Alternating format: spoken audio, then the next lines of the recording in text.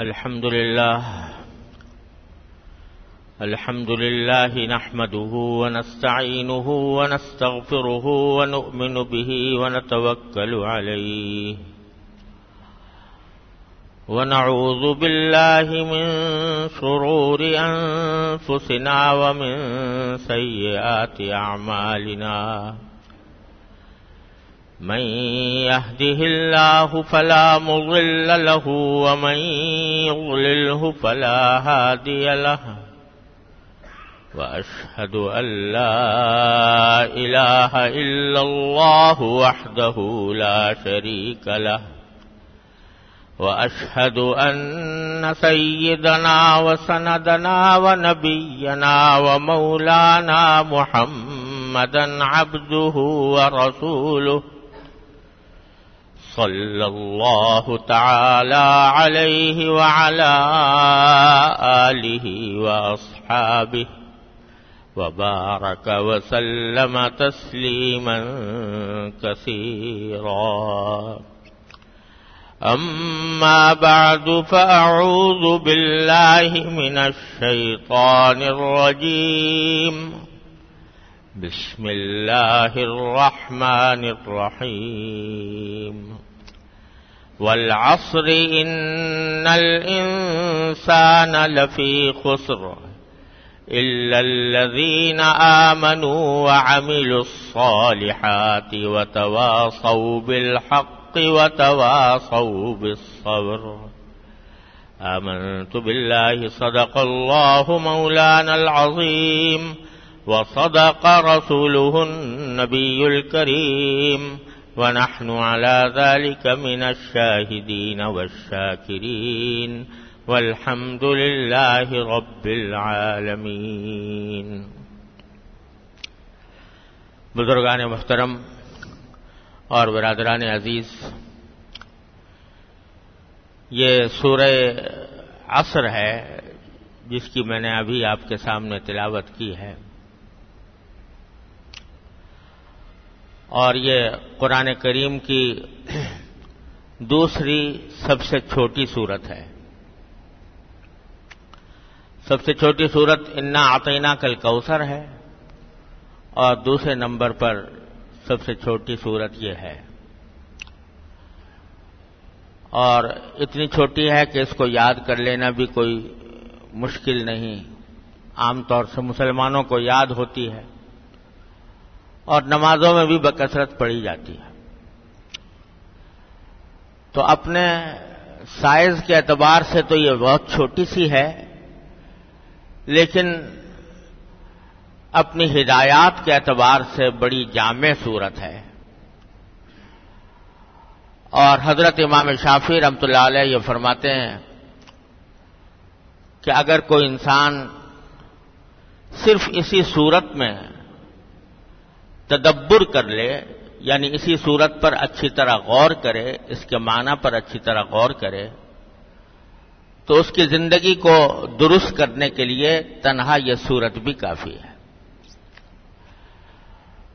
اور یہی وجہ ہے کہ حضرات صحابہ کرام رضی اللہ تعالی عنہم اجمعین سے یہ منقول ہے کہ جب وہ کسی مجلس میں بیٹھتے تو مجلس سے اٹھنے سے پہلے سورہ والعصر کی تلاوت کر کے اٹھتے تھے، اور اس طرح یہ سورت جو ہے بار بار اپنے سامنے لایا کرتے تھے، اس کا دھیان کیا کرتے تھے، اس کا استحضار کرتے تھے، اس کا تکرار کرتے تھے. اس لحاظ سے یہ بڑی اہم سورت ہے. پہلے میں اس کا ترجمہ آپ حضرات کے خدمت میں پیش کرتا ہوں، اس کے بعد اس کی کچھ تشریح انشاءاللہ عرض کروں گا. ترجمہ یہ ہے کہ والعصر ان الانسان لفی خسر، قسم ہے زمانے کی کہ یقیناً انسان بڑے نقصان میں ہے. الا الذین آمنوا وعملوا الصالحات، سوائے ان انسانوں کے جو ایمان لائے اور جنہوں نے نیک عمل کیے ہیں.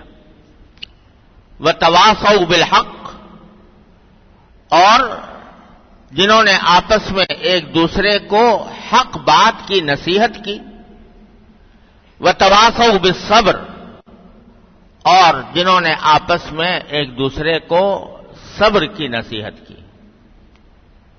یعنی سارے انسان خسارے میں ہیں، سارے انسان نقصان میں ہیں، سوائے ان کے جنہوں نے یہ 4 کام کیے ہوں: ایمان لانا، نیک عمل کرنا، ایک دوسرے کو حق کی وصیت کرنا، اور ایک دوسرے کو صبر کی وصیت اور نصیحت کرنا۔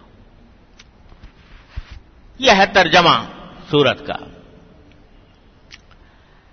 پہلی بات تو یہاں یہ سمجھنے کی ہے کہ اللہ تبارک و تعالی نے یہاں زمانے کی قسم کھا کر ایک بات فرمائی، زمانے کی قسم کہ انسان بڑے خسارے میں ہے۔ اللہ تبارک و تعالی کو اپنی کسی بات کا یقین دلانے کے لیے قسم کھانے کی ضرورت نہیں ہے۔ اللہ تعالی جو بات بھی ارشاد فرمائیں وہ برحق ہے۔ ہم لوگ انسان آپس میں اگر کسی دوسرے کو اپنی کسی بات کا یقین دلانا چاہتے ہیں تو بعض اوقات قسم کھانے کی ضرورت پڑتی ہے۔ دوسرا یقین نہیں کر رہا تو کہتے ہیں بھئی اللہ کی قسم میں یہ بات کہتا ہوں، اللہ تعالیٰ کی قسم، اللہ کے کلام کی قسم۔ وہ اس لیے کرتے ہیں کہ انسانوں کی باتوں پر بھروسہ ہونا یقینی نہیں ہوتا۔ قسم کھا کر جو بات کہی جاتی ہے اس میں بھروسہ ہو جاتا ہے، لیکن اللہ تبارک و تعالیٰ کو قسم کھانے کی ضرورت نہیں، اس لیے کہ اللہ تعالیٰ کے کلام کا ایک ایک حرف، ایک ایک لفظ 16 آنے درست اور یقینی ہے، اس میں کسی شک و شبے کی گنجائش نہیں، اس میں کسی کو تردید کرنے کی کوئی گنجائش نہیں۔ اس کے باوجود اللہ تبارک و تعالی نے قرآن کریم میں مختلف مقامات پر مختلف چیزوں کی قسمیں کھائی ہیں۔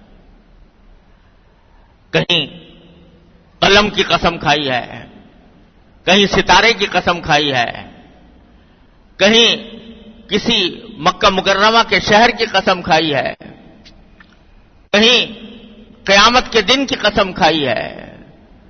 مختلف قسمیں قرآن کریم کے اندر آئی ہیں، تو وہ در حقیقت اس لیے نہیں کہ معاذ اللہ تعالیٰ کی بات پر بھروسہ نہیں تھا لہذا اللہ تبارک و تعالیٰ قسم کھا کر اس کا یقین دلا رہے ہیں، بلکہ در حقیقت 2 باتیں پیش نظر ہیں۔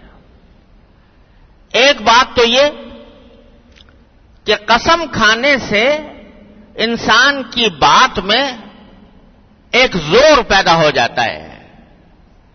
تو بلاغت کا ایک قاعدہ ہے کہ قسم کے ساتھ جو بات کہی جاتی ہے اس میں زور ہوتا ہے، اس میں تاکید ہوتی ہے۔ اس واسطے اللہ تعالیٰ کا کلام چونکہ بڑے بلاغت والا کلام ہے، لہذا اللہ تبارک و تعالیٰ کبھی اپنے کلام میں زور پیدا کرنے کے لیے قسم کھاتے ہیں۔ اور اس سے زیادہ اہم بات یہ ہے کہ عام طور سے قرآن کریم میں جہاں کہیں کوئی قسم آئی ہے تو اس میں ہوتا یہ ہے کہ جس چیز کی قسم کھائی جا رہی ہے وہ چیز در حقیقت ایک دلیل ہوتی ہے، ایک گواہ ہوتی ہے اس بات کی جو قسم کھا کر کہی گئی ہے۔ یعنی وہ جس چیز کی اللہ تعالیٰ قسم کھاتے ہیں اس پر اگر ذرا غور کیا جائے تو اس سے ثبوت ملتا ہے اس بات کا جو آگے کہی گئی ہے۔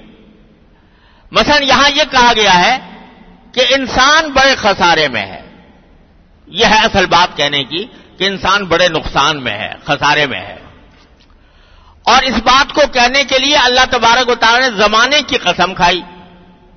تو مطلب یہ ہے کہ انسان اگر زمانے کے حالات پر غور کرو تو تمہیں خود بخود یہ بات واضح ہو جائے گی، خود بخود پتہ چل جائے گا کہ کہ انسان بڑے نقصان میں ہے، سوائے ان لوگوں کے جن کا آگے ذکر کیا ہے۔ اب ذرا اس نقطۂ نظر سے سوچئے تو زمانے کی قسم کھانے کے اور زمانے کو ثبوت کے طور پر پیش کرنے کا ایک بہت ہی واضح مطلب ہے کہ دیکھو، جو بھی کوئی انسان اس دنیا میں آتا ہے تو ایک محدود وقت لے کر آتا ہے۔ اللہ تعالیٰ کیا مقرر ہے کہ اس کو کتنے دن، کتنے گھنٹے، کتنے منٹ دنیا میں رہنا ہے، اس کا وہ وقت اس طرح مقرر ہے کہ اس سے ایک سیکنڈ ادھر ادھر نہیں ہو سکتا، اللہ تبارک و تعالیٰ نے مقرر کر رکھا ہے۔ اور دوسری طرف اللہ تبارک و تعالیٰ نے یہ فرمایا ہے کہ انسان جو ہے وہ یہاں دنیا میں جو بھیجا گیا ہے وہ ایک تجارت کے لیے بھیجا گیا ہے۔ یا ایھا الذین آمنوا هل ادلکم علی تجارۃ تنجیکم من عذاب علیم، یہ ایک تاجر ہے انسان۔ اور دوسری جگہ فرمایا ان اللہ اشتری من المؤمنین انفسهم واموالهم بان لهم الجنہ، اللہ تعالیٰ نے تمام مومنوں سے ان کی جانیں اور ان کے مال خرید لیے ہیں جنت کے عوض۔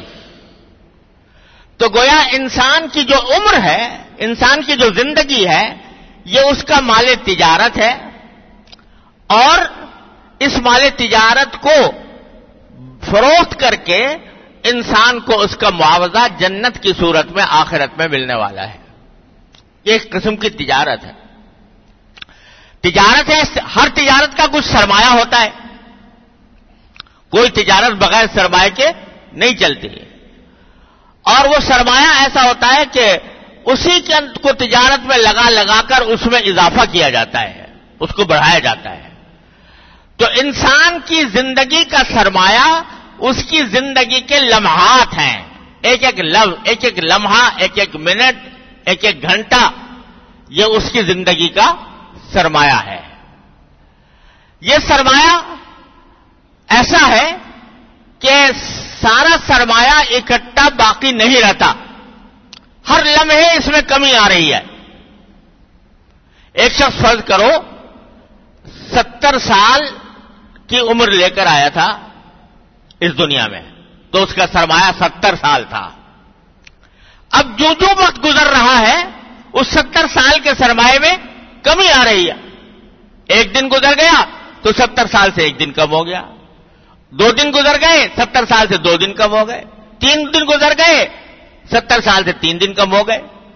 تو جتنا وقت گزرتا جاتا ہے انسان کے سرمایے میں کمی آتی جاتی ہے۔ تو آپ اندازہ کرو ایک ایسے تاجر کا جس کا سرمایہ روز کم ہو رہا ہو تو وہ کیا ہوگا، وہ کیا سمجھے گا، وہ خسارے میں ہوگا کہ وہ جتنا سرمایہ لے کر آیا تھا آج اتنا کم ہو گیا، کل اتنا کم ہو گیا، پرسوں اتنا کم ہو گیا، تو وہی خسارہ ہے، وہی نقصان ہے۔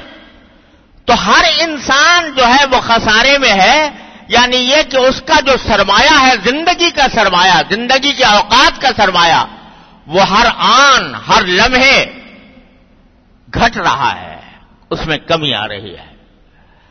یہ سرمایہ لے کر آیا تھا اس لیے تاکہ اس کو نفع بخش تجارت میں لگا کر آخرت میں جنت کمائے۔ لیکن اگر یہ سرمایہ اس نے غفلت کی حالت میں چھوڑ دیا، غفلت کی حالت میں ضائع کر دیا، ہر لمحے اس کا سرمایہ کم ہوتا گیا، یہاں تک کہ جب عمر ختم ہوگی تو معلوم ہو سارا سرمایہ ختم ہو گیا، اور اب اس کے پاس اپنی آخرت کا معاوضہ حاصل کرنے کے لیے کچھ نہیں رہا۔ یہ معنی ہے ان الانسان لفی خسر، ہر انسان خسارے میں ہے، ہر انسان ہر وقت اس کے سرمایے میں کمی آ رہی ہے۔ اللہ اکبر کبیرہ۔ وہ کسی نے ایک بزرگ ہیں، وہ فرماتے ہیں کہ میں ایک مرتبہ بازار میں گیا تو جا کر دیکھا کہ ایک برف برف بیچنے والا برف بیچ رہا ہے اور اس کوشش میں ہے کہ کسی طرح میں جلدی سے جلدی اپنے اس برف کو بیچ دوں، کیونکہ برف ایسی چیز ہے جو ہر آن پگھلتی رہتی ہے، تو جو پگھل رہی ہے اس کے سرمایے میں کمی آ رہی ہے، اس واسطے وہ چاہ رہا ہے کہ جلدی سے جلدی اس کو بیچ کے چلا جاؤں۔ تو فرماتے ہیں جب میں نے اس برف بیچنے والے کو دیکھا کہ اس کا سرمایہ پگھل رہا ہے اور اس کی وجہ سے وہ پریشان ہے اور چاہتا ہے کہ جلدی سے جلدی بیچ دوں، تو مجھے سورہ والعصر یاد آئی کہ اللہ تعالیٰ نے یہ فرمایا ہے کہ تمہاری عمر اور تمہاری زندگی کا سرمایہ بھی برف کی طرح ہے جو ہر آن کم ہو رہا ہے، ہر آن گھٹ رہا ہے، اس کے اندر کمی آ رہی ہے۔ تو اس واسطے وہ تاجر جس کا سرمایہ گھٹ رہا ہو وہ ہمیشہ خسارے میں ہوگا، وہ کبھی فائدے میں تو نہیں ہو سکتا، اس لیے کہ گھٹ رہا ہے اس کا سرمایہ۔ کسی شاعر نے کہا ہے کہ مثل برف تیرا بہ رہا ہے راس المال، انسان کی زندگی کا سرمایہ یہ برف کی طرح پگھل رہا ہے ہر آن، اور اسی لیے کہنے والوں نے کہا کہ آج کل یہ رسم پڑی ہوئی ہے کہ جب کسی شخص کی عمر کے چند سال مکمل ہو جاتے ہیں تو سالگرہ مناتے ہیں، خوشی مناتے ہیں کہ آج میری عمر کے 20 سال مکمل ہو گئے، آج 21 سال ہو گئے، آج 22 سال ہو گئے، تو سال کے ختم پر سالگرہ منائی جاتی ہے۔ یہ ہے تو غیر مسلموں کی رسم، مسلمانوں میں کبھی نہیں رہی، لیکن غیر مسلموں سے آ گئی مسلمانوں کے اندر بھی، اور سالگرہ بنانے لگے۔ تو یہ اس کی کوئی اصل بھی نہیں ہے اور شریعت کے مطابق بھی نہیں ہے کہ سالگرہ منائی جائے، لیکن اکبر الہ آبادی رحمت اللہ علیہ جو شاعر گزرے ہیں انہوں نے اس کے اوپر بڑا اچھا تبصرہ کیا ہے۔ وہ کہتے ہیں کہ جو لوگ سالگرہ مناتے ہیں تو وہ تو خوشی منا رہے ہیں کہ ہماری عمر اب 20 سے 21 سال ہو گئی، لیکن حقیقت میں اگر غور کریں تو ان کو رنج کرنا چاہیے، صدمہ کرنا چاہیے کہ یہ تو ہماری عمر کا 1 سال اور گھٹ گیا۔ وہ کہتے ہیں کہ جب سالگرہ ہوئی تو عقدہ یہ کھلا، جب سالگرہ ہوئی تو عقدہ یہ کھلا، یا اور گرہ سے 1 برس جاتا ہے، گرہ سے 1 برس اور چلا گیا، 1 سال اور ختم ہو گیا، زندگی کے لمحات اور کم ہو گئے۔ تو وقت تو یہ خوشی منانے کا نہیں، صدمہ کرنے کا، رنج کرنے کا وقت تھا کہ جو سرمایہ تھا میرا اس میں سے 1 سال کم ہو گیا۔ لیکن ہو یہ رہا ہے کہ ہم لوگ عمر کے لمحات کو اس طرح ضائع کرتے چلے جاتے ہیں غفلت کی حالت میں، بے پرواہی کی حالت میں، کہ اندازہ نہیں ہوتا کہ ہمارا سرمایہ کس طرح ختم ہو رہا ہے۔ یہ معنی ہے ان الانسان لفی خسر۔ تو جو انسان اپنے عمر کے لمحات کو کسی صحیح کام میں نہ لگائے وہ در حقیقت خسارے میں ہے، ہر لمحے خسارے میں ہے، ہر لمحے نقصان میں ہے۔ اس لیے اللہ تعالیٰ نے فرمایا کہ تمام انسان خسارے میں الا الذین آمنوا وعملوا الصالحات، ہاں وہ لوگ جو ایمان لے آئے اللہ پر، اللہ کے رسول صلی اللہ علیہ وسلم پر، یوم آخرت پر، اور عملوا الصالحات، اور انہوں نے نیک عمل کیے۔ تو ایمان اور عمل صالح کے ذریعے وہ اپنے اس خسارے کی تلافی کر لیتے ہیں۔ خسارہ تو ان کا بھی ہو رہا ہے کہ 1 لمحہ چلا گیا، 1 گھنٹہ چلا گیا، 1 دن چلا گیا، 1 برس چلا گیا، لیکن انہوں نے ایمان اور نیک عمل کے ذریعے اس خسارے کی تلافی کر لی۔ تلافی کیسے کر لی؟ کہ مثلا اگر فرض کرو کسی شخص کا 1 گھنٹہ اس کی زندگی کا کم ہوا، تو اس گھنٹے میں اس نے اللہ جل جلالہ کی عبادت کر کے، اللہ تعالیٰ کے بارگاہ میں حاضر ہو کر اس سے رجوع کر کے، یا کوئی اور نیک کام کر کے، کسی کی مدد کر دی، کسی کا صدقہ دے دیا، کسی کو کھانا کھلا دیا، کسی کی مدد کر دی، اس کے ذریعے اس نے نیکیوں کا ایک نیکیوں کا ایک گٹھڑی اس نے جمع کر لی. اور اللہ تبارک و تعالی کا یہ قاعدہ ہے، یہ اس کے فضل و کرم کا ایک قانون ہے کہ اللہ تعالی نے فرمایا کل حسنۃ بعشر امثالھا، یعنی جو کوئی نیکی بندہ کرتا ہے وہ اس کے اللہ تعالیٰ اس کے 10 گنی نیکیاں لکھتے ہیں، اس کے نام اعمال میں 10 گنا ثواب اس کو عطا فرماتے ہیں. چھوٹا سا بھی عمل کر لیا وہ عمل 10 گنا بڑھا دیا جائے گا اللہ تبارک و تعالیٰ کے ہاں. تو اب اگر کسی نے فرض کرو، حدیث میں آتا ہے کہ کسی نے راستہ چلتے ہوئے زمین پر کانٹا پڑا ہوا تھا، خیال آیا کہ لوگوں کو تکلیف دے گا، لوگوں کو تکلیف سے بچانے کے لیے کانٹا ہٹا دیا، تو اس کانٹا ہٹانے پر اللہ تبارک و تعالیٰ اجر و ثواب عطا فرمائیں گے اور 10 گنا عطا فرمائیں گے. تو اب آپ نظر کرو کانٹا ہٹانے میں کتنی دیر خرچ ہوئی؟ 1 منٹ لگا. تو 1 منٹ کا سرمایہ کم ہوا تھا، اللہ تعالیٰ نے اس سے 10 گنا زیادہ سرمایہ نیکیوں کی شکل میں عطا فرما دیا. لہذا جو خسارہ ہوا تھا 1 منٹ کا، اس 1 منٹ کے خسارے کی تلافی اللہ تعالیٰ نے 10 گنے زیادہ کر دی. تو تمام انسان خسارے میں ہیں، اس واسطے کہ ان کی عمر کے لمحات گزر رہے ہیں، زندگی کے لمحات کم ہو رہے ہیں، گھٹ رہے ہیں، سرمایہ پگھل رہا ہے. لیکن جس نے اپنی زندگی کے لمحات کو ایمان اور نیک عمل کے اندر لگا دیا تو اس کی اس نقصان کی تلافی ہو گئی، اور نہ صرف تلافی ہو گئی، جتنا نقصان ہوا تھا اس سے کئی گنا زیادہ سرمایہ اللہ تبارک و تعالیٰ کے ہاں جمع ہو گیا. تو اس لیے فرماتے ہیں کہ خسارے سے اگر بچنا چاہتے ہو، نقصان سے بچنا چاہتے ہو، تو ان اوقات زندگی کی، لمحات عمر کی قدر پہچانو اور اس کا ایک ایک لمحہ تول کر ایسے کاموں میں صرف کرو جو اللہ تبارک و تعالیٰ کو راضی کرنے والے ہیں. اس طرح تمہارے اس نقصان کی تلافی ہوگی. ورنہ یہ عمر تو گزرتی جا رہی ہے، یہ کسی کا انتظار نہیں کرتی.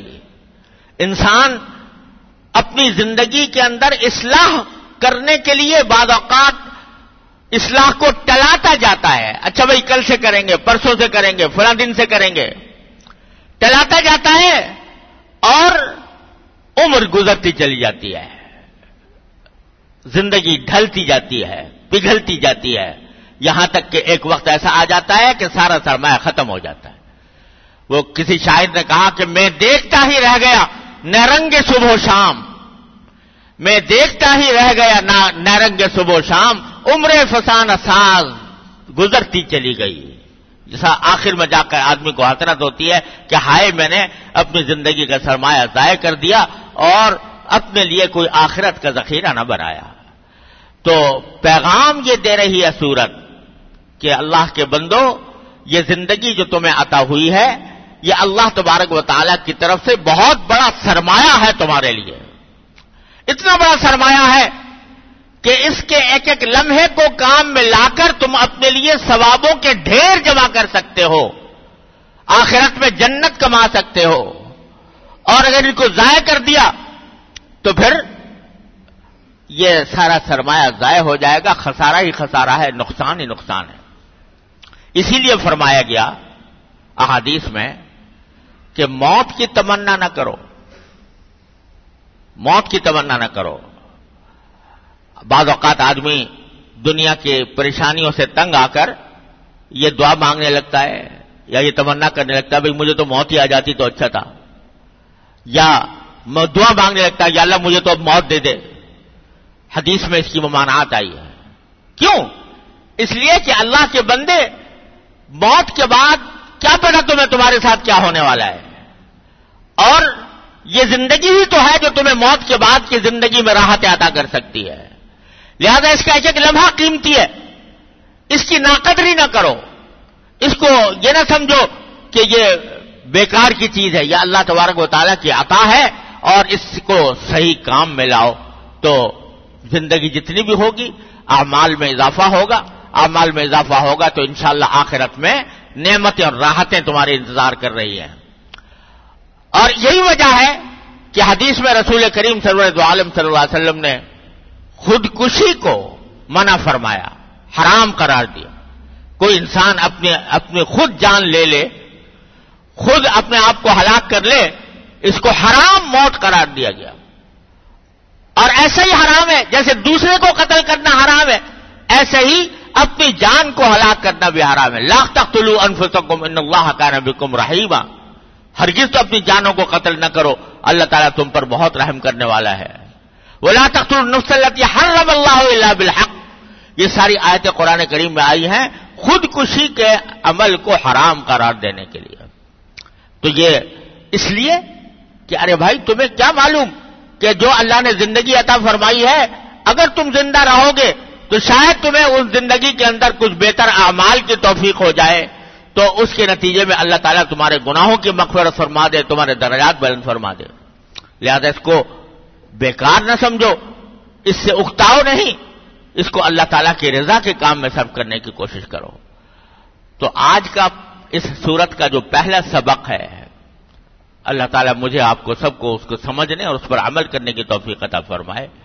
وہ سبق یہ ہے کہ یہ عمر کے لمحات اللہ تعالیٰ کی بڑی عظیم نعمت ہے، ان کو بیکار کاموں میں، لغو کاموں میں اور بے پرواہی کے ساتھ خرچ کرنے سے بچو، ان کو تول کر ایسے کام میں خرچ کرو جس میں یا دنیا کا فائدہ ہو یا آخرت کا فائدہ ہو، اور ان کو اللہ تعالیٰ کی اطاعت میں خرچ کرو، اللہ تعالیٰ کی معصیت اور نافرمانی سے بچو، اللہ تعالیٰ کے مقرر کیے ہوئے گناہوں سے بچاؤ اپنے آپ کو۔ اس بات کی کوشش کرو کہ عمر کا کوئی لمحہ ضائع نہ ہو۔ جو اللہ تعالیٰ نے حقوق رکھے ہیں، نفس کے بھی حقوق ہیں، سونا ہے، کھانا ہے، پینا ہے، یہ سب نفس کے حقوق ہیں، یہ بھی ایک مومن کے لیے عبادت ہیں۔ اپنے حدود کے اندر اگر رہ کر کریں، شریعت کے دائرے میں رہ کر کریں تو یہ سب عبادت ہے۔